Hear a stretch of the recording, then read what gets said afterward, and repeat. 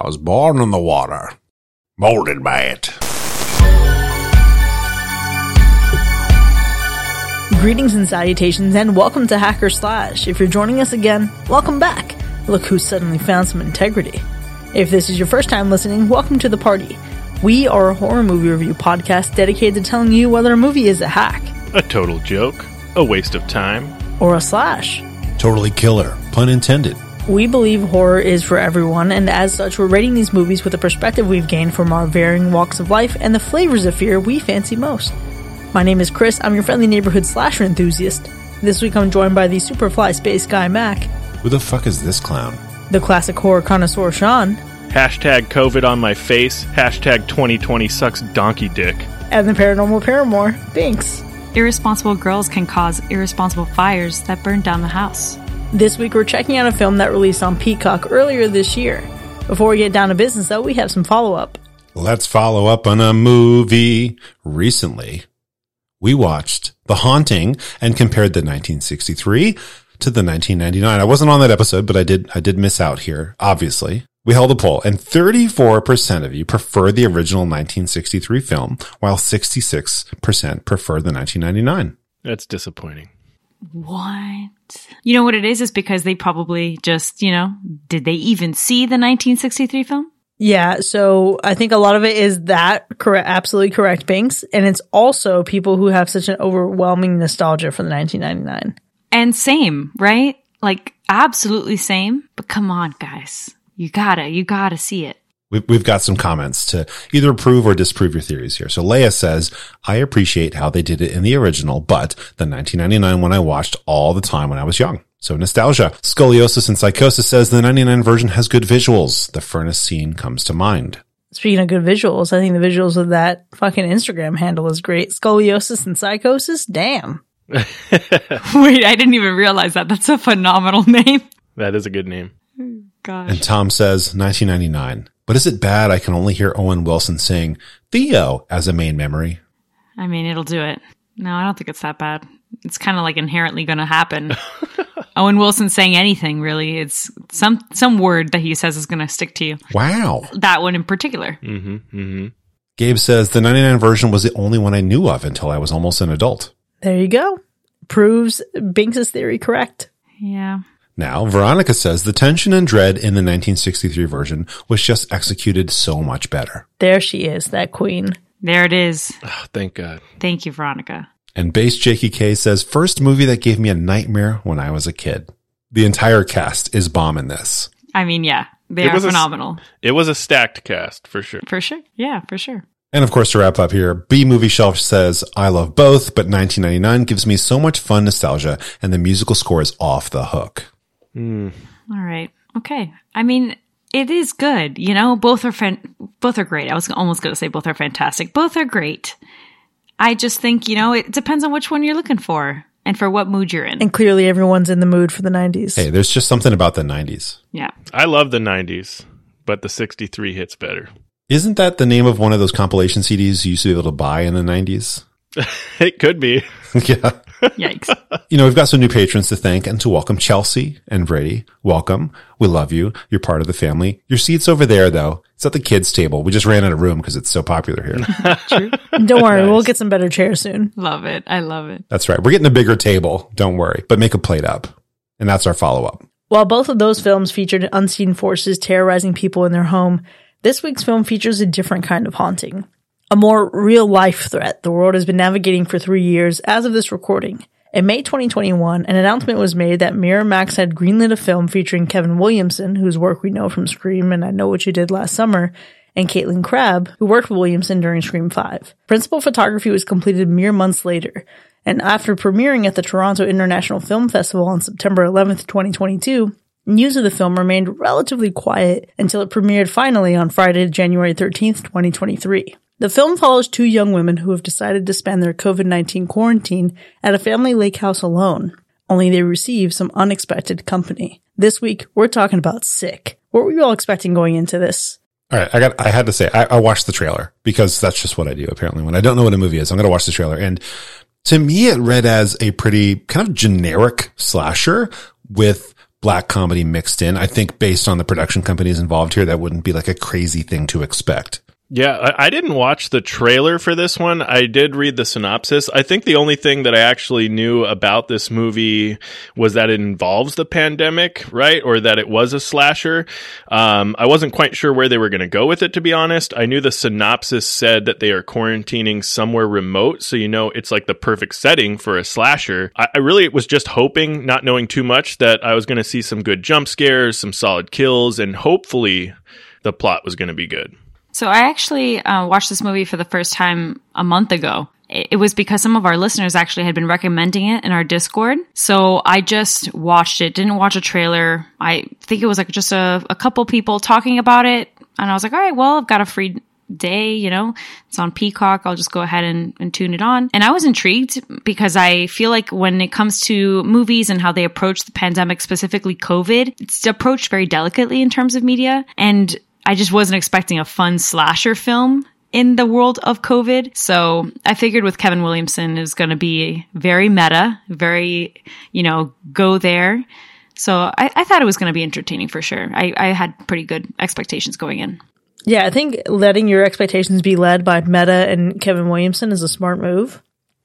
Walking into this, I felt like I was going to get a fun slasher, really just set with quarantine as the catalyst and the backdrop. But beyond that, not much else, right? I expected this to be fun. I expected it to be simple. And I'll tell you what, looking at this, I really felt a lot of relatable moments, but I also felt a few other things, right? I felt disdain for some of the characters. I felt general eye roll for other characters. Some of the dialogue was funny, but none of it made me like erupt in real laughter. Like it didn't hit me quite hard enough. But then there were actually plenty of bounce back redeeming moments where the killer, I thought, made things really, really fun.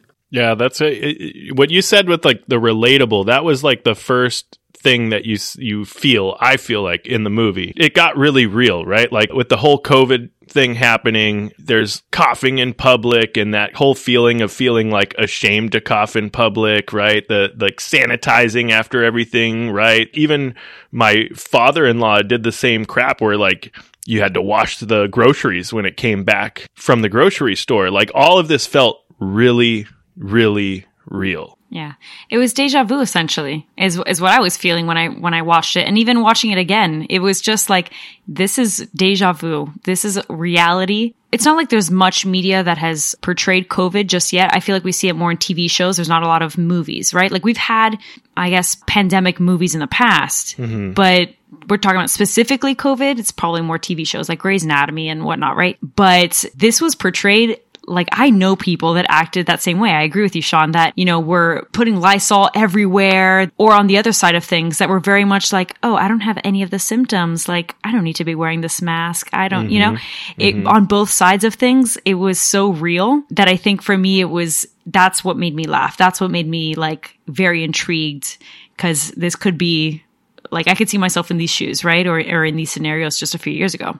But thankfully, they didn't go like too hardcore. They didn't make it super duper serious, right? Yeah. Because you could have gone really deep into this and they didn't, It's this kind of slasher. I feel like there's a formula, it's got the right runtime for it to make this more of a casual watch than like a super serious watch. We watched Contagion actually during the pandemic, and that is something that is very serious.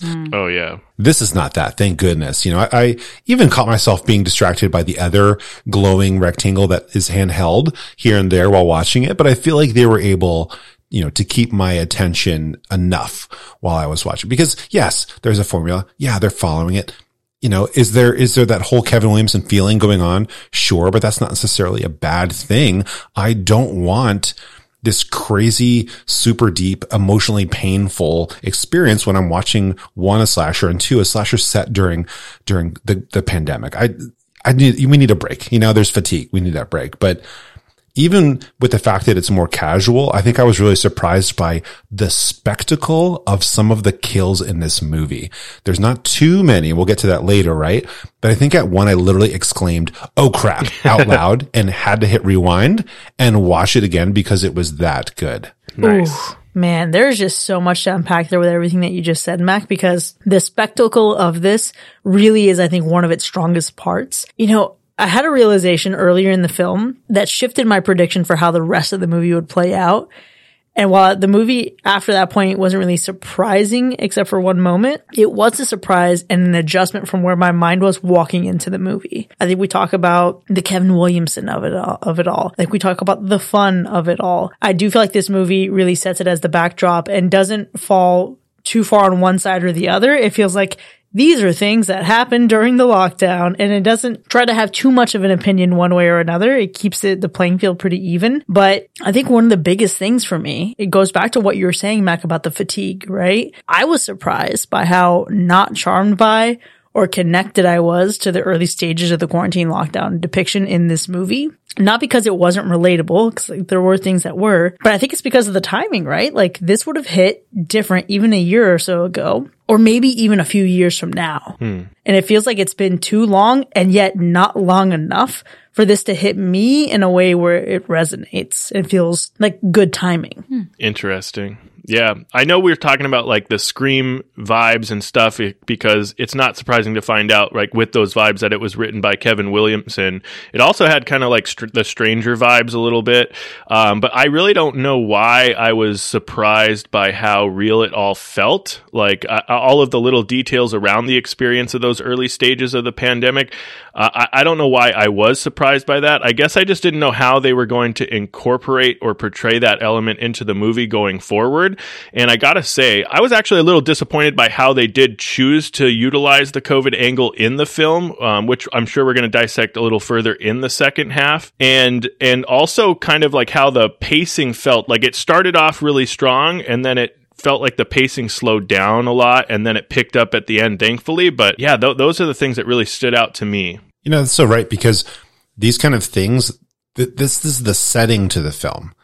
And you don't want to lean into it like too much, because if you make that like a running gag, it ends up being a little bit gaggy. I think when you point at it too much, you know, you have to have it be like the background. We all had that moment watching it. And this is not a huge spoiler, where somebody mentions or looks at the fact that there's like no toilet paper, right? Yeah. And we've all been there. We all had that moment where we were like, oh my gosh. Yeah. You guys remember that? We had to get up at 8 a.m. to try to go to the grocery store, right? Mm-hmm. That's a good use of the pandemic as a setting. And there's other parts where it's just like, that's not a good depiction, because you're just like, you're sitting there like pointing at like, look, pandemic, remember this? Mm-hmm. And that's not a good feeling. Yeah. But you know, I think about what you said a little bit earlier in terms of like what surprised you in terms of the kills. For me, I don't think this movie was necessarily scary per se, but I think that the tension and the kills were a little alarming. That's for sure. And when I think of this movie, it goes back to what we've mentioned. There's been a couple movies where I think that the circumstances of the film are what's scary, not necessarily the jump scares or what happens in the movie. This is another one of those where I think the circumstances and how real it obviously was is what's scary, because ultimately, you know, we'll get into it later, but you mentioned it, Sean, like how they portray COVID in this, you know, the angle that they decided to take could have necessarily been a reality in some extremist way just a few years ago. And the decision to have this like home invasion type of thing is always going to be scary when you're by yourself, when you're quarantined in the middle of nowhere. That already sets the tone for it. This could happen to me. This is scary.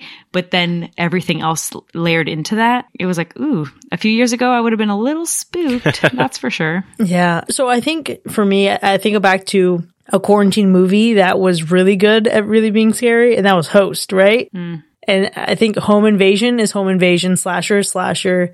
And I think this movie tends to be, for me, standard fare for a killer lurking in the background, great cinematography to show them as a menace, and even some bigger existential fear. But I think it really preys on the fear a lot of people had in the beginning of the pandemic, right? Sure. It doesn't do much more than that to really darken the tone of the movie, at least intentionally. And granted, it doesn't really need to, right? This can be as lighthearted as you can be with the setting, fun slasher. I think the danger, though, not that it did this for me, but this is just like, consider this angle. What it might do is resurface feelings for people who have lost loved ones during the pandemic. And I think it can absolutely dig up some very raw emotions for people. So within the context of just being a horror movie, like, if I am with someone who's scared of horror movies, I wouldn't say this is something that would actually scare anyone. Unless you're pulling a Chris Rojas and connecting it to your own personal life, family members, and thinking of like the what ifs of it all. Sure. Yeah, I think that's a good point. You know, I think many of us were actually fairly lucky during this whole ordeal in terms of how it affected us or affected our loved ones, but many people were not lucky. Sure. And it was a much more gruesome event for them. And Yeah. the movie itself, I don't find scary, but I think it's probably a good idea to consider the content if you're watching this. Like if it's going to trigger some of those memories of things that your family members went through or that you went through that were really rough, you know, it might not be the right watch. Yeah. Because even though it's treated in a more lighthearted fashion, like it can definitely bring back memories of that real stuff that you mentioned, Chris. So yeah, I mean, I didn't find it scary. I'm not worried about this kind of stuff, but at the same time, like while watching this, I think I even called out that like some people might need a trigger warning here for different things. You know, it could be for political stuff, but it also could be for legit just like bringing back the last 3 years of this crisis. And what's really crazy to me, I mean, yeah, the conditions are scary, but like the future is looking like this is probably going to happen again at some point with something completely different. It could be worse. And we don't even know. We just don't know. I mean, that's a good point. It definitely can be a trigger for some people that have dealt with some of this stuff over the last few years. So it wouldn't make it frightening more so than it would make it kind of just traumatizing maybe to watch, or just something that just takes you to a dark place. But the movie overall, really for me, obviously not frightening, but definitely more suspenseful. It was definitely more suspenseful than frightening. The jump scare attempts were not super effective. I don't know if they were trying to be effective. I think if they did a better job with the score, it could have done a better job to back those types of scenarios up. But yeah, definitely felt a lot more suspense than I did fright factor in this one. You know, I think that's because it's a straightforward setup for a slasher film, especially this like nouveau slasher that we've gotten in recent years, where it's got that polish for straight to streaming. We've got the college kids. We've got the remote lake house. We've got some sort of condition that causes isolation for these kids. Sus fuck boys here and there, of course. It's not necessarily like the most original idea for a slasher, but I think it adds its own spin with the setting when they use it as the setting. Oh yeah, it definitely, so that's the thing, right? The formula may not be original, but it's not necessarily the formula that you use, it's how you use the formula. And I feel like the plot and the way they told the story is definitely original. Yeah, I think a slasher in the time of quarantine and like COVID and stuff, and done so exact without tiptoeing around it, is just going to already be kind of original for me. Again, I go back to like seeing how they've depicted COVID in other forms of media, having that balance between making it serious because it's a slasher, but also more on the lighthearted side and entertaining. I think if you remove the part that says that it's COVID and maybe just made it like if it was just, you know, some type of pandemic situation or something like that, maybe you could still find it kind of entertaining. I just think that like with what they did with the dialogue, the little bits of motifs, like not finding toilet paper or, you know, the Instagram captions, those little things really make, if you find it relatable, make you reminisce and be like, yep, I remember, or I know people that did that, or I also was struggling and saying like, where the fuck is the toilet paper in the grocery store? You know, little things like that. So for sure, I would agree. It's definitely original. See, this is just so interesting because I think at first glance, I can look at this movie and think like, okay, holy smokes, it's making slashers really relevant with what we're experiencing today. And there's some like novelty there, right? Like there's some charm there. But I don't know that I give it a lot of originality points for that. For sure, it's entertaining, right? And I'm not diminishing the entertainment value there. But this movie is rooted in the same thing a lot of slashers are rooted in. And listen, I'm a slasher enthusiast. I love that shit. I eat that shit for breakfast. It's okay. But it does all that in a way that makes it feel more modern. It's not a bad thing, but it's an average thing. And I don't know that it leaned successfully in at what it was trying to do to make it feel exceptional to me. Yeah, there was a way that I thought this could go, that they could really lean into honestly the fear that people had in the early pandemic, right? Because there was a lot of fear, and they like kind of went more vanilla, and that was a little surprising to me, you know. Well, by the time we make it to the ending, like things are going pretty well, but the reveal of the antagonist's motive was so incredibly underwhelming, and for me was one of the weakest parts of the movie. Really? That's so interesting. If anything, for me, it was kind of, it was kind of the opposite, but not. So I can see where you found it underwhelming, because I think for me, I kind of just saw that this is probably what was going to happen, or what, I guess I guessed it. But I still really enjoyed it though, because ultimately, again, thinking of maybe it's the people I surrounded myself with during quarantine and in the time of COVID, and just kind of being forced to be online so much of 2020, that seeing the extremist versions of people during quarantine, I felt like that was extremely relatable in terms of, the ending and how it all plays out and stuff. So it was just dramatic, but a dramatic that I was bought into. But I can see where like maybe it was underwhelming, because it's like, all right, well, okay. No, I mean, so I enjoyed the ending and how it unfolds on paper. You know what I mean? Like it's technically sound. I think my problem is that I wasn't excited for it by the time we got there, but despite being ready for the movie to be over, let me just say, like, I really enjoyed the last action that we have in the movie and the last shot we got in the movie. Yeah. And there is something about it. I can't exactly place why it makes me think of this, and maybe I'll be able to articulate it better in the second half, but there is something about it that reminded me of Pearl and X in that very last shot. Interesting. I mean, overall, I definitely agree with you. I think the final moments, the final scene, the ending scene, like that was a really good ending to the film. I actually really liked that. I agree also that the overall ending kind of threw me off, like the reveal and the motive and all of that kind of was off-putting for me in a way. I get what they were trying to do. Don't get me wrong. It works. It's just not for me, but I'm not mad at the final moments of the film. I loved the final scene. Well, let's see if all of our feelings on the ending wrap up and translate into some positive ratings for this film. But before we get there, Sean, how would you describe the gore score? So this film, it definitely has its moments. It's violent for sure. There are some really good scenes. We see some gruesome things. I would have to say that it's not over the top with the gore.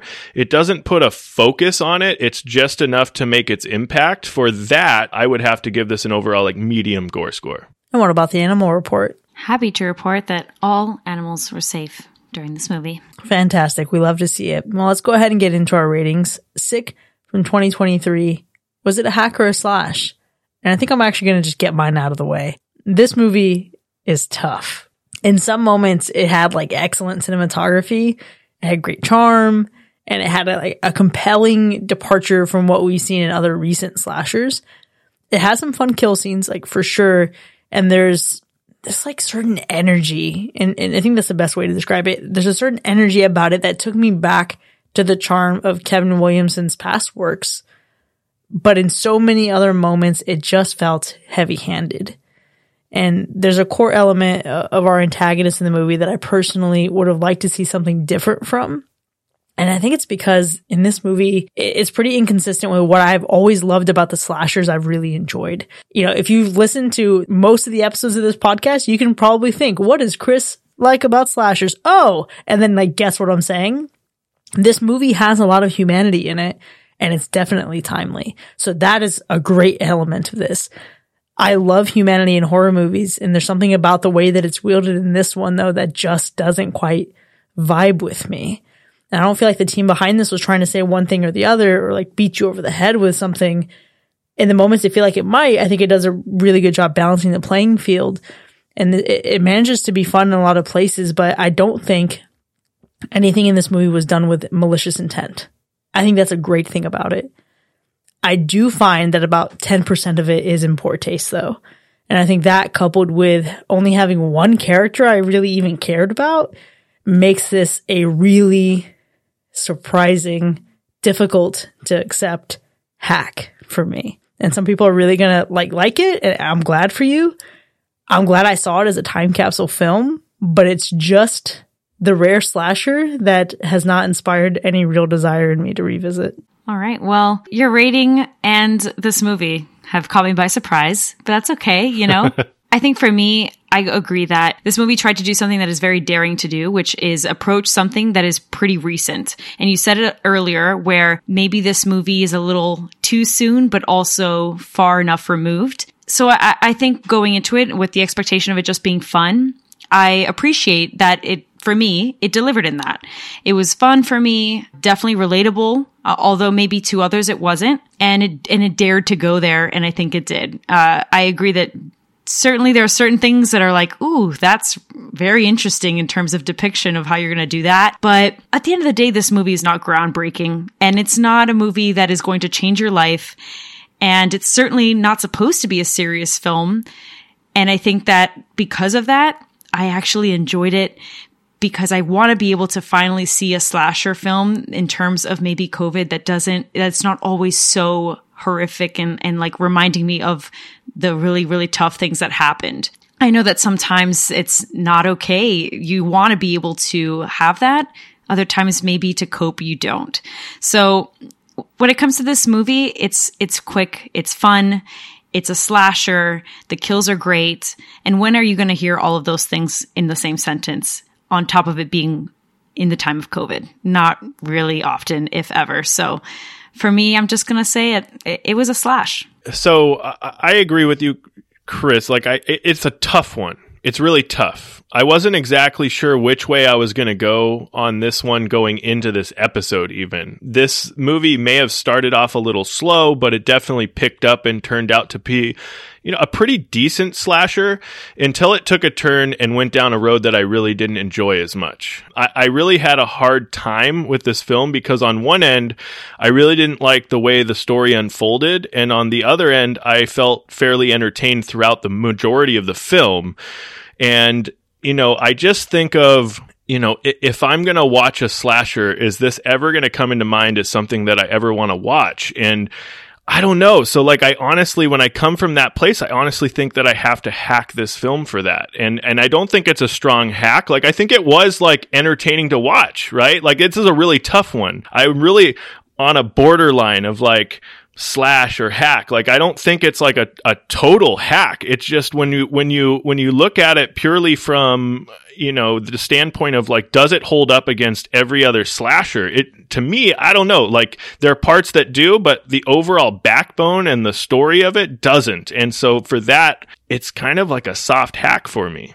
I think that's what we call the 49.9 and the 50.1% split. Yeah.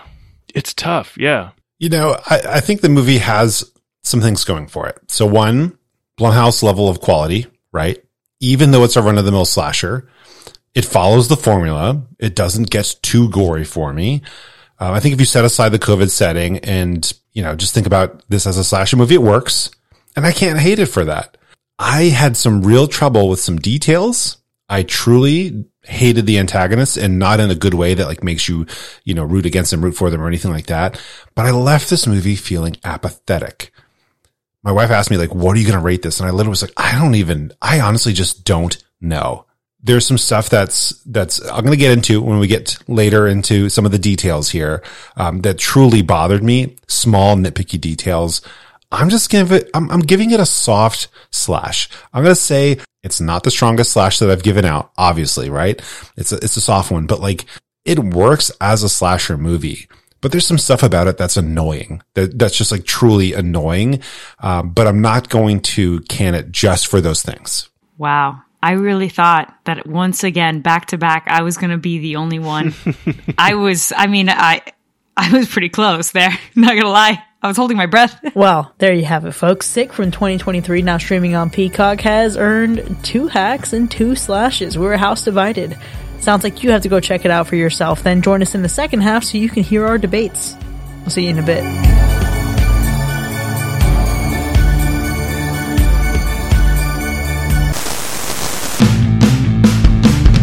You've been wronged, and you want to get revenge, but you don't want to do it in some shoddy outfit from a no-name store. It's hard enough to get revenge on someone without looking like a fool while doing it. you need the right clothes for the job, and that's where Family Vengeance Outfitters comes in. We offer stylish and fun outfits for the whole family, so you can look good while getting even. With our outfits, you'll be able to get your revenge in style. Not only will you look great, but you'll also be coordinated with the ones you love. So go ahead and take down your enemies in comfort and style with Family Vengeance Outfitters, because the family that slays together stays together.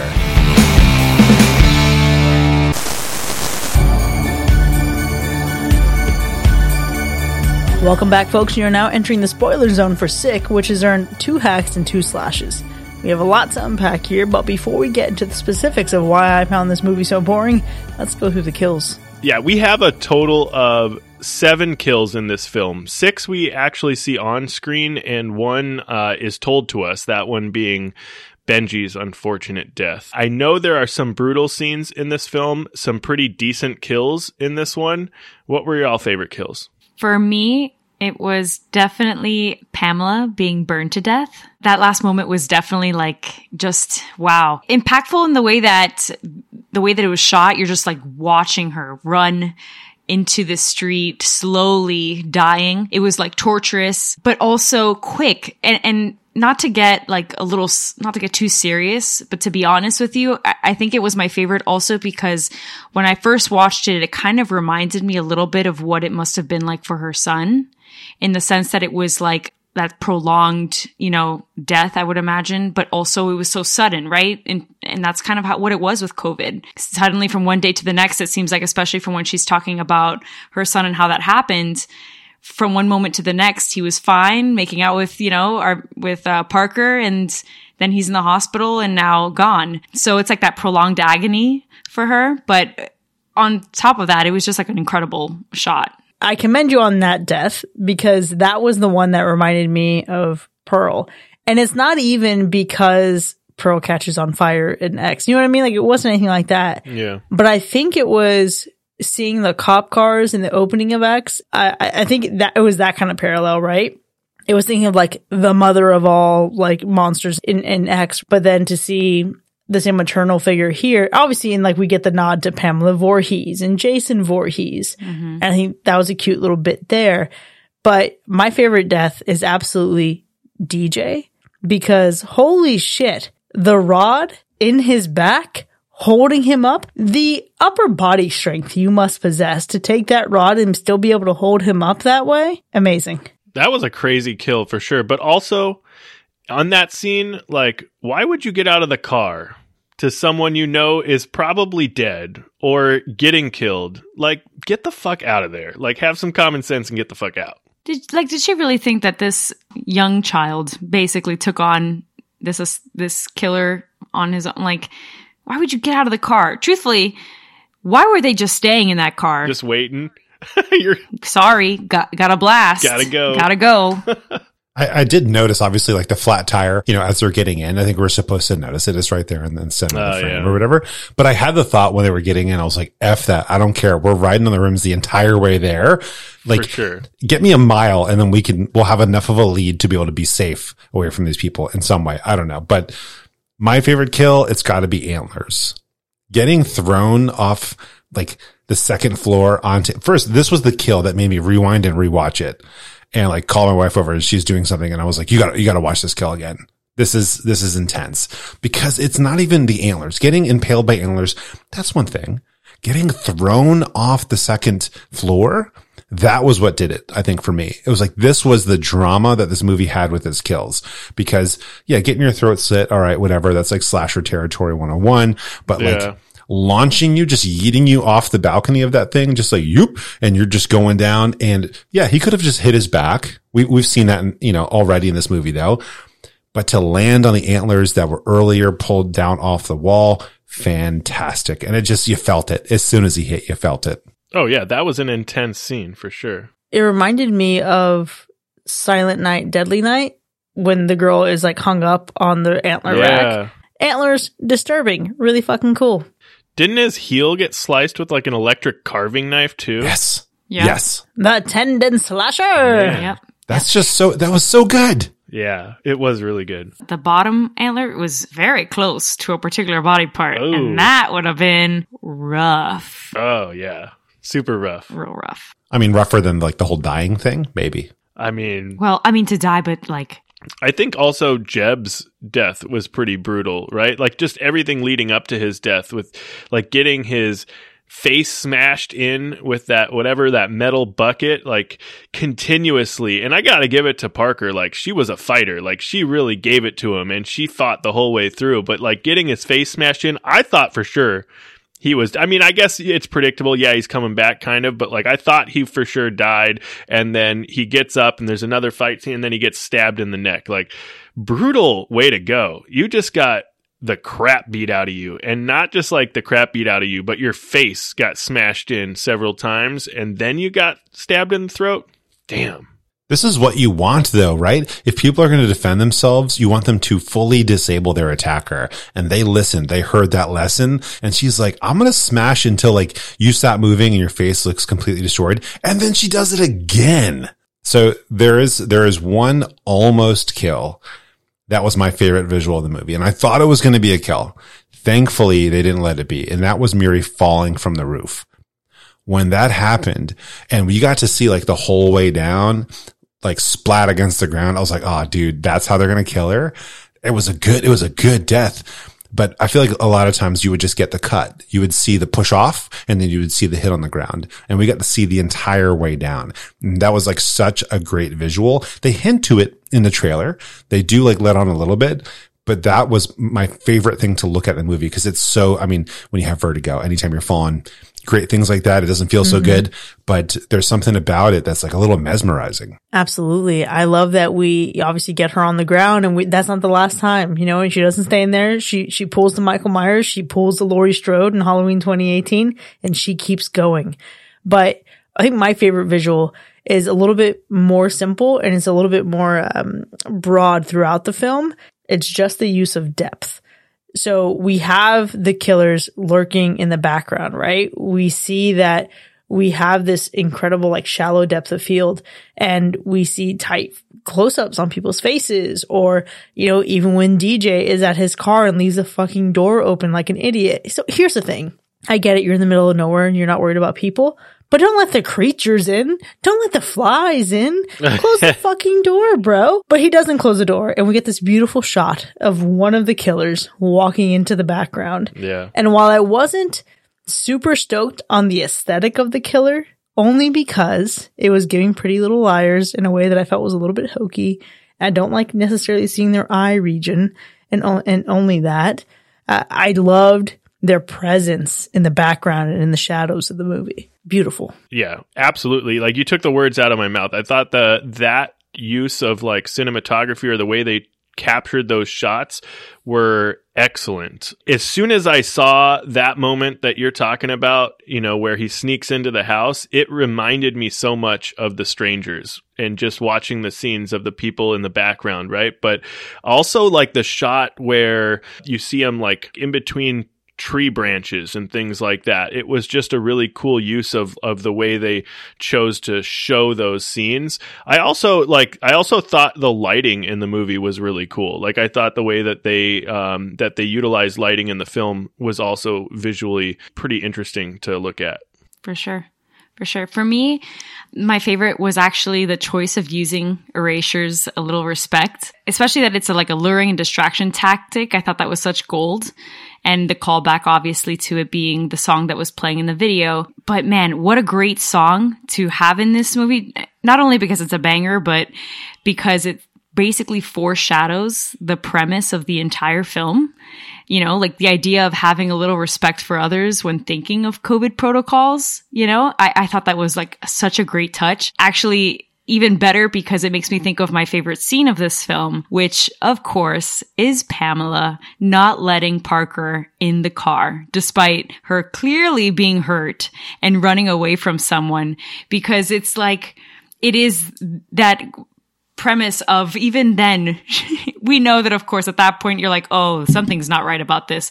But the lack of respect to how dare you try to like get in my car and not have a mask? Like you don't have a mask. And yeah, it's just so funny. What a time.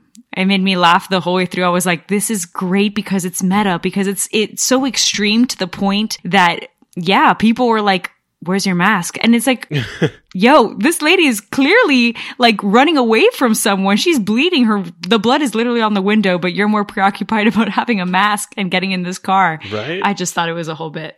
Okay, so that was actually my favorite scene as well, but it was the more it transforms into what the twist is.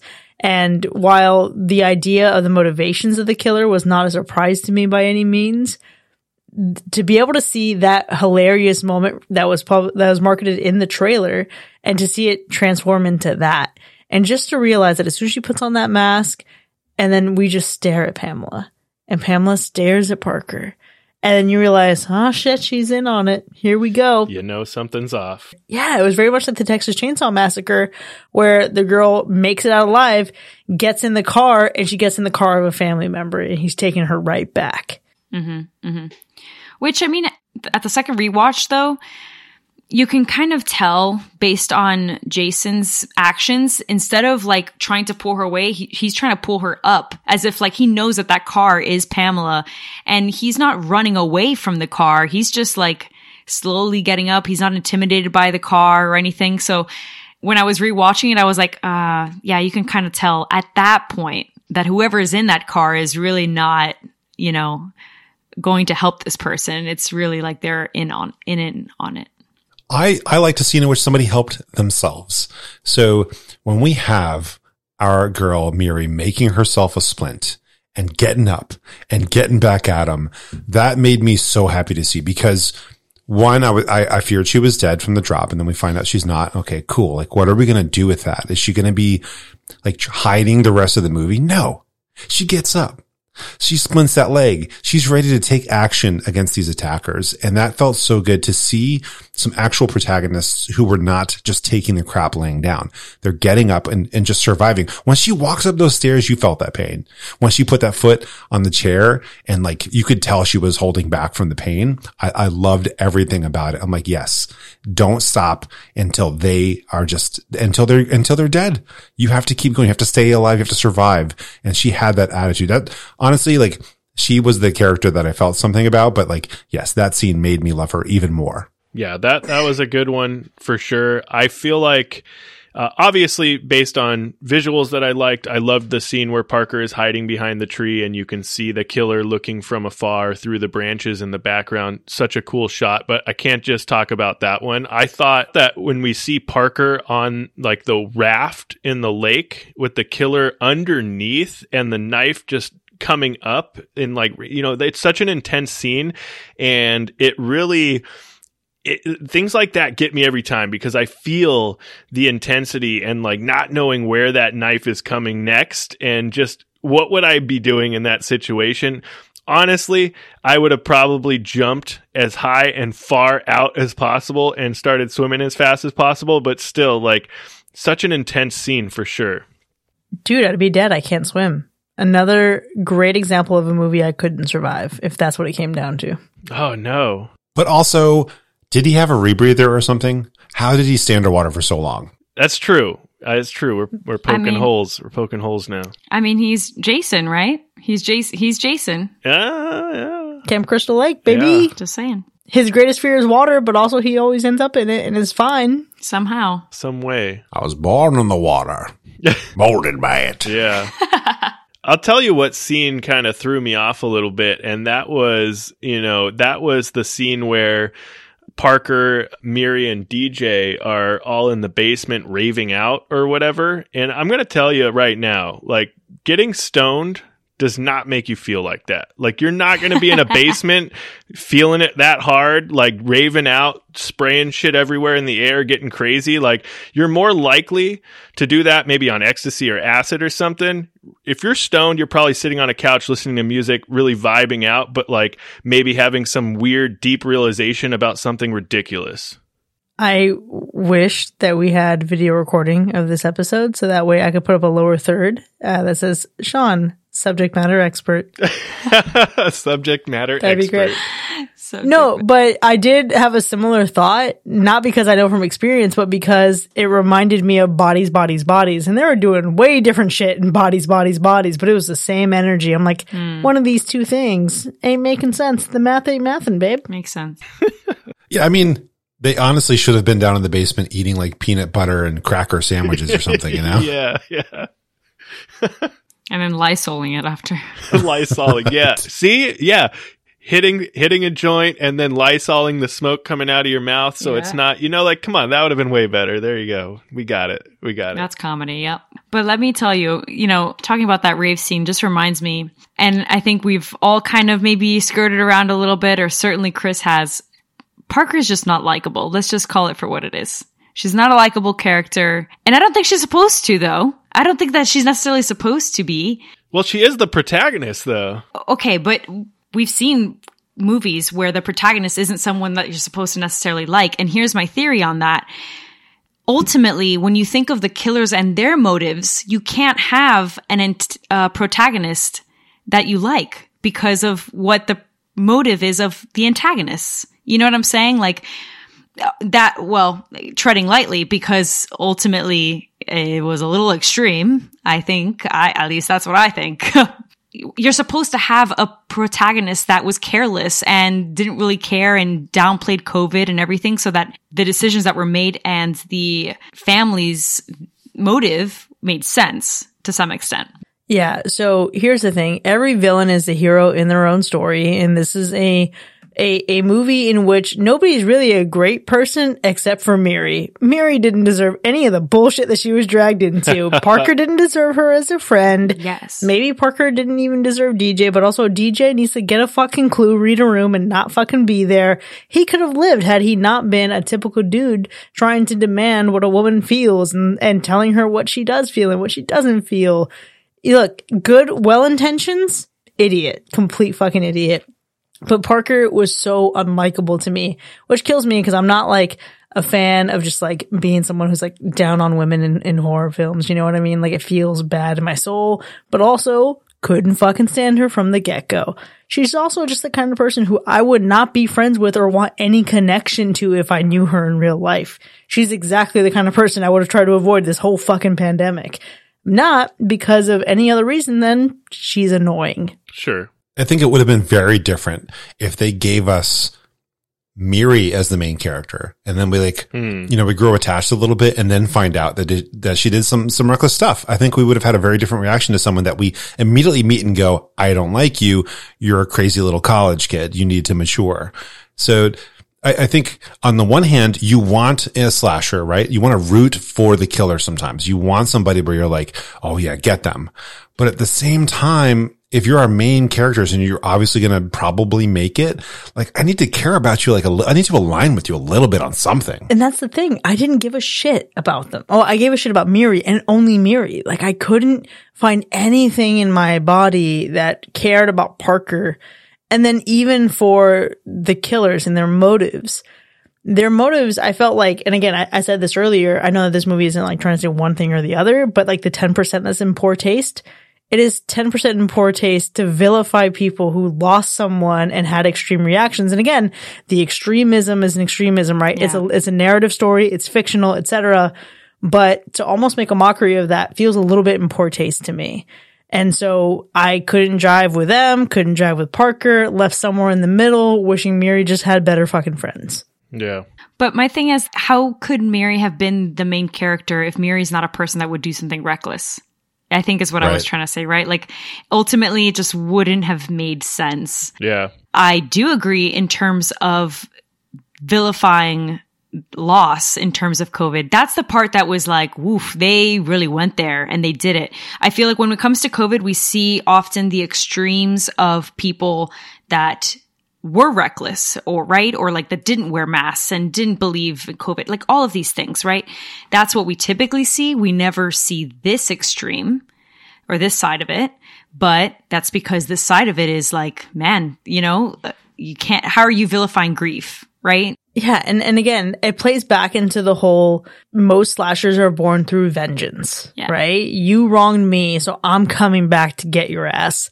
And I get it. Like, it's a smart move for a slasher if you want to take that. Here's what I would have loved to see. I would have loved to see slashers, like, even if it was still a family, I would have loved to see them like point them more on the extremist side of just they take this shit very seriously and maybe they just want to fucking cut your ass down. I don't know. But specifically to wield Benji's death as the catalyst of vengeance, it was both too much and not enough. Yeah. It just felt like a poor choice. When I walked into this movie, I was hoping that it was going to be, okay, this is someone who has the propensity to kill, the propensity to be a sociopath or a psychopath or, you know, a serial killer, but has been too burdened by capitalism to ever find the time. And now murder is their hobby. Murder is their quarantine hobby. That's what I was hoping for. That could have been a fun slasher I could have gotten into.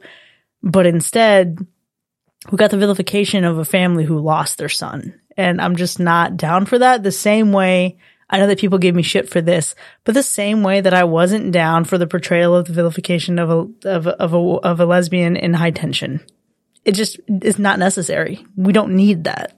This whole reveal of their motive really, really bothered me because they have the means, they have the opportunity. We're set up for success so far. And then when we finally meet them and hear what's going on and why they're doing this, it's just like, one, didn't make any sense. And two, it felt like someone was trying to make a statement, but I couldn't really work out what that statement was. And it just bothered me because I was like, I don't care what your statement is here. It seems like it's stupid.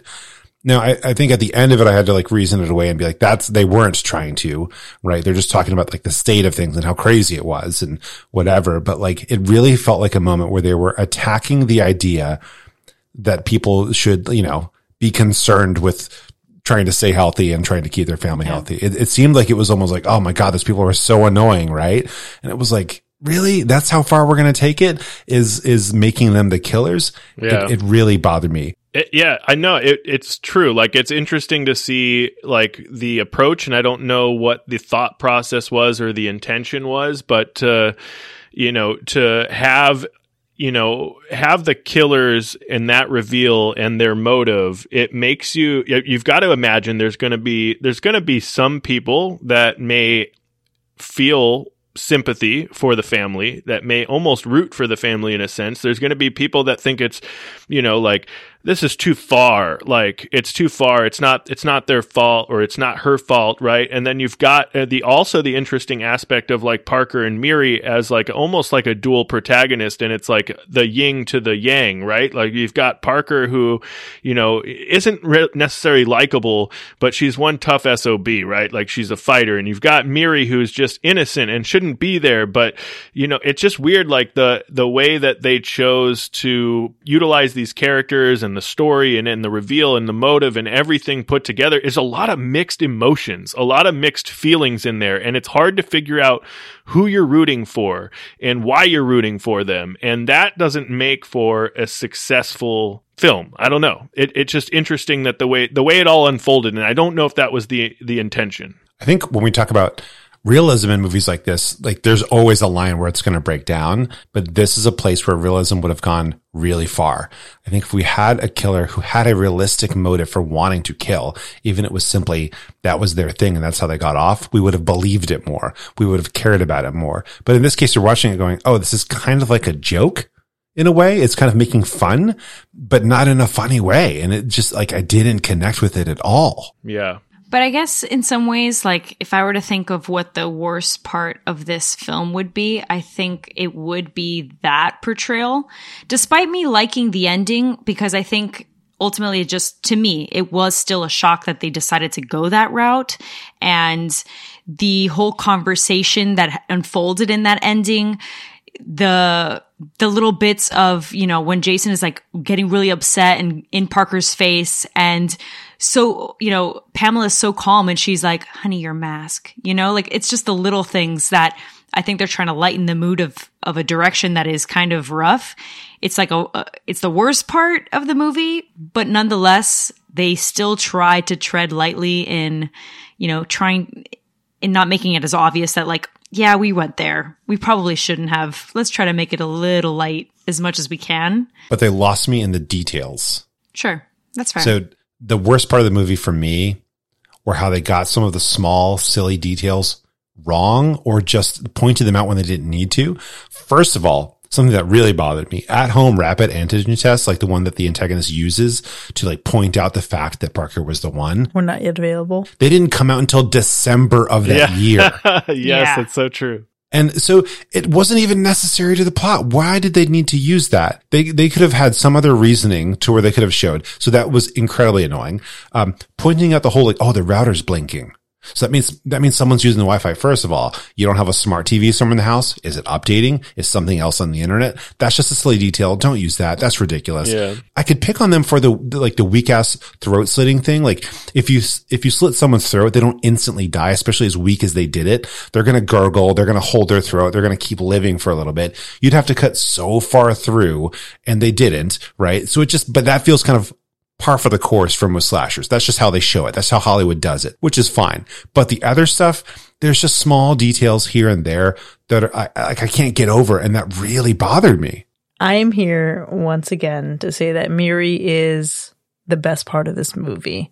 And if you are listening to this and thinking, I have listened to this whole episode without watching this movie, and I think I won't watch it, you might actually want to watch it because Miri is just that fucking cool. And whenever the time comes for us to do a final girl ranking of this decade, she will be among them and she will be great. Nice. I agree. I like the overall backbone of the slasher. Like I like the kills, like I like the intensity of some of those scenes. Those were probably the best parts of the film for me, but it's tough because I truly believe the worst part of the film is probably meant to be the best part of the film. And of course I'm talking about the big reveal in the third act, and we've been talking about it, right? But when we learn that Parker is asymptomatic and unknowingly passed COVID onto Benji and then killing him inadvertently, and the lengths that this family went to seek revenge for their son's death, it felt like they were trying to go down the street to the last house on the fucking left and open that door, but it just didn't work out. It just wasn't hitting the same, right? Like, I get it. It sucks, but it's hard to blame teenagers. Like, it's one thing if they know they're sick and they can go out and whatever, but they're asymptomatic. Is that really her fault? I don't know. Like, it was an interesting time in the early months. Like, I don't know. You just don't know. But you got to remember, at the beginning of the pandemic, we didn't know a ton about it, right? Like, kids especially probably didn't take it seriously. Hell, I didn't even truthfully take it seriously at first until stuff started really picking up. So you got to think about all this stuff. But like the way that it tried to take that tone, right? It just didn't hit the same. Just didn't hit the same as The Last House on the Left. It really did read as tone deaf, which is surprising to me because I feel like the filmmakers probably aren't actually tone deaf. And so it's almost like they missed the execution of delivering whatever it is that they wanted to deliver with this movie. It's like you guys wanted to do something, but you lost it in translation a little bit because it's hard to read. It's coming across like you're just kind of making fun a little bit. Like, oh, remember those days? Oh, what if we said a killer like back in the early pandemic? Oh, that would be silly. That'd be so silly. Let's do that. Which is why I think it goes back to what you said earlier, Chris, that this movie is like a little too soon. And even that's not to say that if it was years later down the road, would we still probably be feeling the same way? Sure.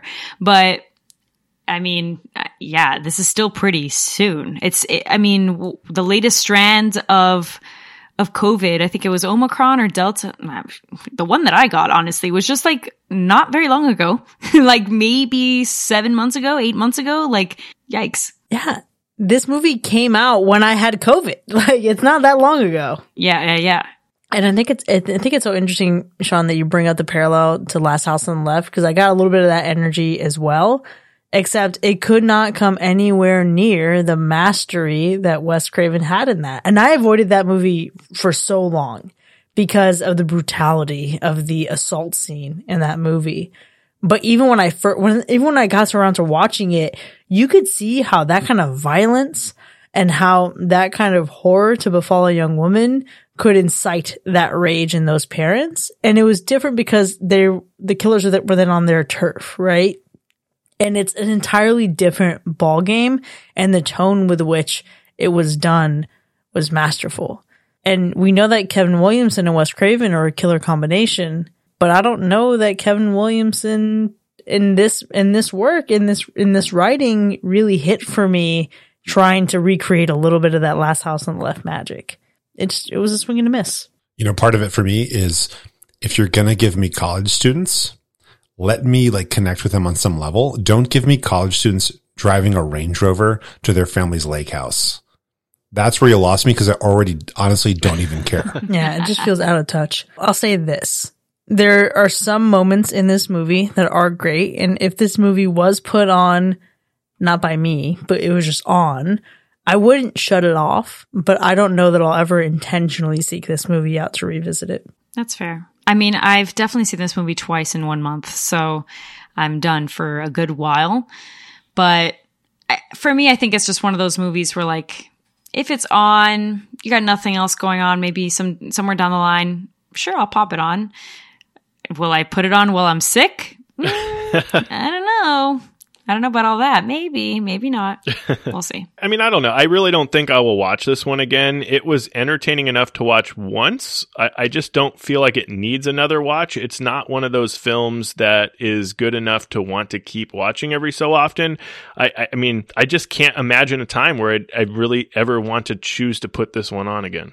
Honestly, this movie is Applebee's, right? It's like so generic and so blah that like we've all been there. Nobody here can probably say they've never been to an Applebee's, right? But like, do you want to go back to an Applebee's tomorrow? Damn. No.